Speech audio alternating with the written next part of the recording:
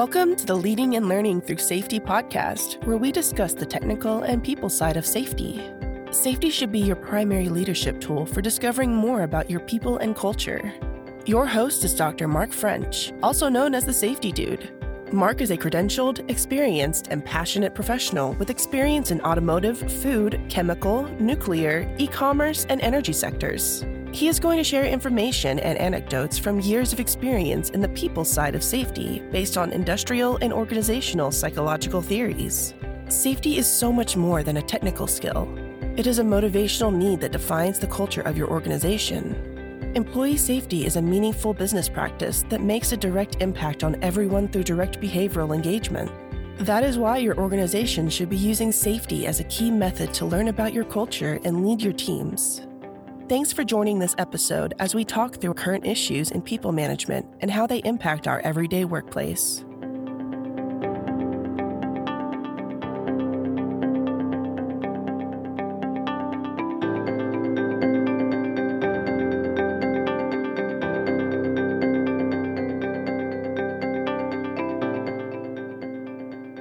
Welcome to this episode of the Leading and Learning Through Safety podcast. I'm so happy you've joined me. Welcome. So let's start things off and let's talk a little bit about what we've been seeing in the news with OSHA. So OSHA's moving, finally, and certainly not from their lack of trying, is we are in hot weather season. We're already there. It's July, and most places we're seeing some pretty extreme temperatures. Where I live in western Kentucky, last week was heat advisories for most of the week. It was exceptionally hot, very humid, very little wind.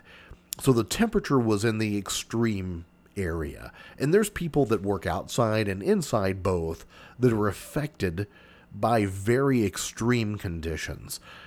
And so OSHA has been looking at a heat stress policy for quite a while. There's been demands for an emergency standard.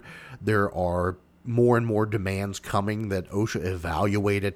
There's been trial cases in the court. Certain cases even looked at, is the heat index value added, or is it scientifically proven to have an effect on the human being? And the trouble with the standard is that there is so much technicality to it. There is so much to look at, like certain people who are acclimated. How do you acclimate? How does the individual, based on their body, actually involve with the heat? So this is more than just throwing out a temperature and throwing out time limits or methods of prevention. It's really tough, and it is very much something that requires a lot of thought and science. And I think the hardest part is to take this very complex subject and make it simple enough to where there can be a law written that people can follow. So as a safety professional, I have seen that heat stress is important. We need to do something about it. And as a safety professional, as I'm sure you have encountered yourself out there, is that when we get into the world of heat stress, whether it be indoor or outdoor heat stress, there's guidance that we have, but there's no firm like thou shalt do this and it will protect your team and assure that things are okay. And this is difficult for two ways. One is, am I providing the right amount of protection for my team? Am I doing everything I can as a safety person to advocate for our team to continue to work and be healthy at the same time? But on the opposite side, the organization wants to make money. They need people working. They demand that this work be done, and there's a need for this work to be done. Especially in agriculture, which is very time-based. You can't let things sit too long or it's no longer available for you to do. So there's understandable that there's idea that we need to get the work done in a certain amount of time. How do we do it safely? How do we set a work-rest regiment? What does a rest period look like, and where should it be? And how much air or air conditioning should be available, and how often do you rotate? Do you need to increase your crew size so that you can rotate that work in and out? Very difficult to study that, to understand it. And there is a difference between the indoor and the outdoor heat environment, direct sun versus non-direct sun. And yeah, I understand the wet bulb temperature index does take into account a lot of this. But again, the science is very complex based on, in a lot of it looks at like calorie burn. As you as an individual, how are you burning calories and exuding energy during that hot period? Are you acclimated to it? Have you had a heat stress illness in the past? All of it factors into how well the human being will perform in that temperature, and if they will be okay working in that temperature. And for OSHA to create a standard that is all-encompassing, it is difficult. The small businesses and even some large businesses are worried that it'll be too restrictive. Now, in my opinion, it has been hard at times. Not that I have had not done the right thing ultimately, but it's been hard to prove that we're doing the right thing when it takes such a significant cost to do it, which, again, I understand. A business is to make money. I get that. But at what expense? The human body should not be the expense of work. We should protect our team.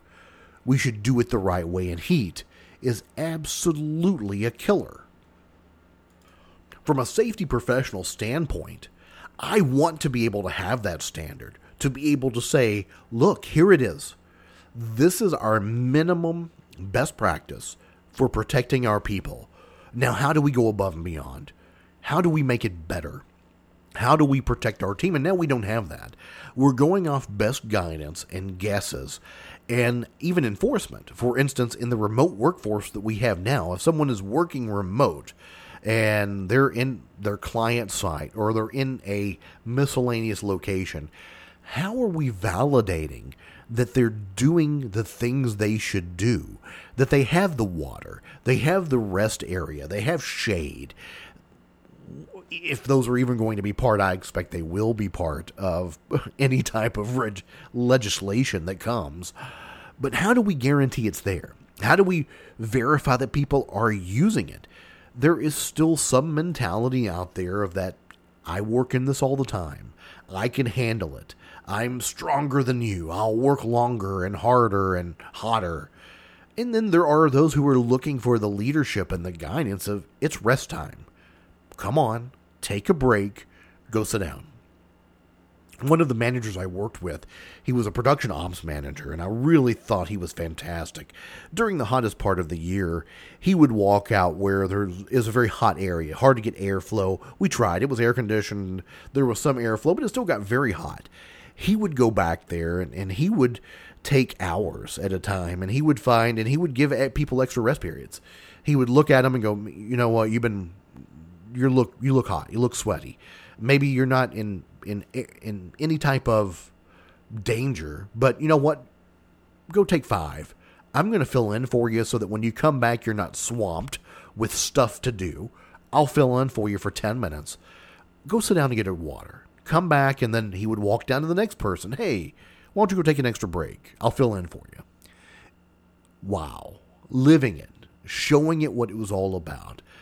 And we need the regulation. We need the standard to be able to show, to be able to use it, to set the standard for what we need to be doing versus just guidance. I'm in full support of something. We need it, and we need it sooner than later. This has been going on way too long. We have known heat is a problem forever. It's always happened, and we need something. So let's talk more about that when we come back for more Leading and Learning Through Safety podcast. It's time to rehumanize the workplace. Having the means and methods to engage and empower your team is more important than ever. Fortunately, TSD Amalgamated is here for you. They focus on better understanding your organization's culture through team building, safety auditing, personal assessments, leadership training, and compliance-based systems. Their staff has the training, knowledge, and experience to help you achieve safety compliance and beyond. Visit tsdamalgamated.com for more information. Welcome back to the second half of the Leading and Learning Through Safety podcast. Again, I'm your host, Mark, and I am so happy you've joined me. This week, we're talking about the heat stress, because it is heat stress season. We're there, and it is more than ever apparent that we need something in place from OSHA to guide us to assure that we have a standard that we absolutely follow. Because up to this point, it's all been a lot of recommendations. There's nothing that has been solidified. There's even been some court trials that have shown that certain elements of it may not be admissible, like using the heat index, for instance. We need something that tells us as a safety profession and helps us advocate so we know what's safe and what's not. We know we can look at someone and say, that's dangerous. But a lot of times when we're making the argument to those that are the decision makers, the leadership, we have to rely on the fact that there's a law or an agreement or something that tells us right from wrong in heat stress or for anything. Like, this is a good guard. This is a lockout tagout program. Heat stress has been around forever. Agriculture has been part of modern society, and it has always been troublesome in heat. People suffer heat stress. It is not only dangerous, it is deadly. And we need a standard for it. It has gone on too long, and I've seen a lot of great articles written that how much longer are we going to have to wait to see something that is in paper, not just a rest watershed, not just a recommendation to follow certain work-rest regimens, but an actual law that we can stand on to protect our team from the dangers of heat stress. And again, there's safety. We're doing it now. I have a heat stress policy. We do things in I've worked for a lot of companies that have a heat stress policy, and we've done a lot for heat stress. And again, it's been because we have had to advocate, we've had to show science, we've had to show data, we've had to make the arguments. And I'm sure you've been there. You've had to make that argument of, yeah, there's not a law, but under general duty, we have to protect our people. This is dangerous, even though people know it's dangerous. But what they don't know is what should they be doing more to protect, because you'll hear all kinds of different stories. Well, that's just part of the job, or they know it's going to be hot, or they're acclimated already, or we hire tough people. It doesn't matter. We're still in the business of protecting our most valuable asset. That is our people. And heat stress is one of those that is the hardest to argue around and to debate about, because there is so many variables.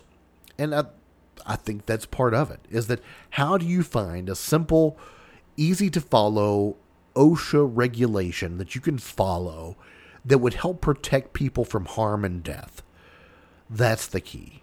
And we've been too long without it. I've said that before. We need more to protect our people. Humanizing the workplace. It is the Leading and Learning Through Safety podcast. And I may have told this story before on an episode at some point or the other, but I'm going to tell it again because it's so pertinent and so scary. My wife sometimes travels around for different fairs and things. She does henna, face painting, pottery, a lot of artsy stuff at these festivals. And we were at one, and it was blistering hot, probably the hottest. And they said it was actually the hottest time they'd ever had this festival, that it was the hottest temperatures ever. And the guys that were setting up the carnival rides were setting up the carnival rides as we were setting up her tent. And we heard a commotion, and we saw a guy. I look over, and there's a guy laying on the ground, and he's dry heaving. He's shaking. He's stopped sweating. It wasn't good. And I, of course, at that point, start to think I'm going to intervene to see what's going on and to help this person, because I didn't know what was happening. I thought it probably was heat related, because it was rough and they were working really hard. And about the time I'm about to intervene, I see the EMS personnel pull up and they're assisting the person. Sure enough, it was heat stress. And they package him up and they take him to the hospital to get some fluids. And the rest of the crew is still there. And they're still working, still going at it. And the supervisor at that point comes out with the cooler, like the spout cooler that you just fill up with water. He puts a water hose in it. He fills it up with water and goes, "Hey guys, I broke the water cooler out. It's time to get some water." What? What? Now's the... Okay, we've had one guy go down. I now get to provide the rest of you with water? It was unbelievable to me. Absolutely unbelievable, because my kids were there. They saw it, and they were asking me, what's wrong with that person? And that's heat stress. That's what happens when you work too hard in the heat, the blistering sun, and you don't take a break. And I don't know how long they'd been working before we got there. And then after we'd been there for a little while, the person became ill, and we realized it. But then the supervisor is like, "Oh, yeah, I've had this empty cooler. It's available for you. Let's fill it up with some water. Everybody come and get a drink. I know you've been working out here in the sun for who knows how long. Now is the time that you should come and get some water." I was like, wow, that is an indicator. That's your sign? So after we have someone need an ambulance because of a heat-related illness, you all get a water break. So it's survival of the fittest. And I think, again, it was said best. I said this last week. I read it on Jordan Barab's his blog, Confined Space, is that this is a situation where we have failed to survive the workday. What a classification. So once someone is finally, and I'm sure this is a group that does this all the time. I wonder how many times they've seen someone become violently ill, on the edge of having something very serious that could lead to death, before they were able to take a break and get a drink of water. How many times had they seen this? How normal was it? Because they weren't really shaken by this person. It was a little bit of commotion, but it was really more like, okay, well, we'll keep working. Somebody will come get him in a minute. Unbelievable. We need a standard. We need enforcement for heat stress for a lot of different workers in a lot of different places. And I'm really interested in seeing what OSHA can do, whether it be an emergency temporary standard finally, or maybe something more. We need it. So I'm very happy that you joined me for this episode of the Leading and Learning Through Safety podcast. Hope you'll join me for more episodes. I will be coming up on the My Health and Safety podcast here in a few weeks. Was super excited to record that, so a little plug there. Check out that podcast. I'll be on there at some point. And until next time we chat, stay safe.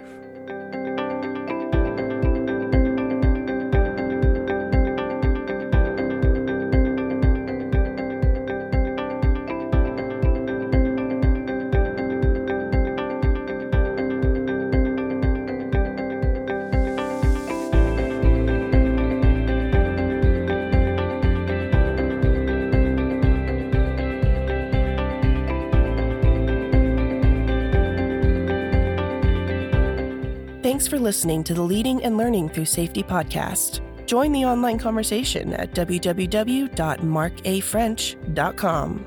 All opinions expressed on the podcast are solely attributed to the individual and not affiliated with any business entity. This podcast is for informational and entertainment purposes. It is not a substitute for proper policy, appropriate training, or legal advice.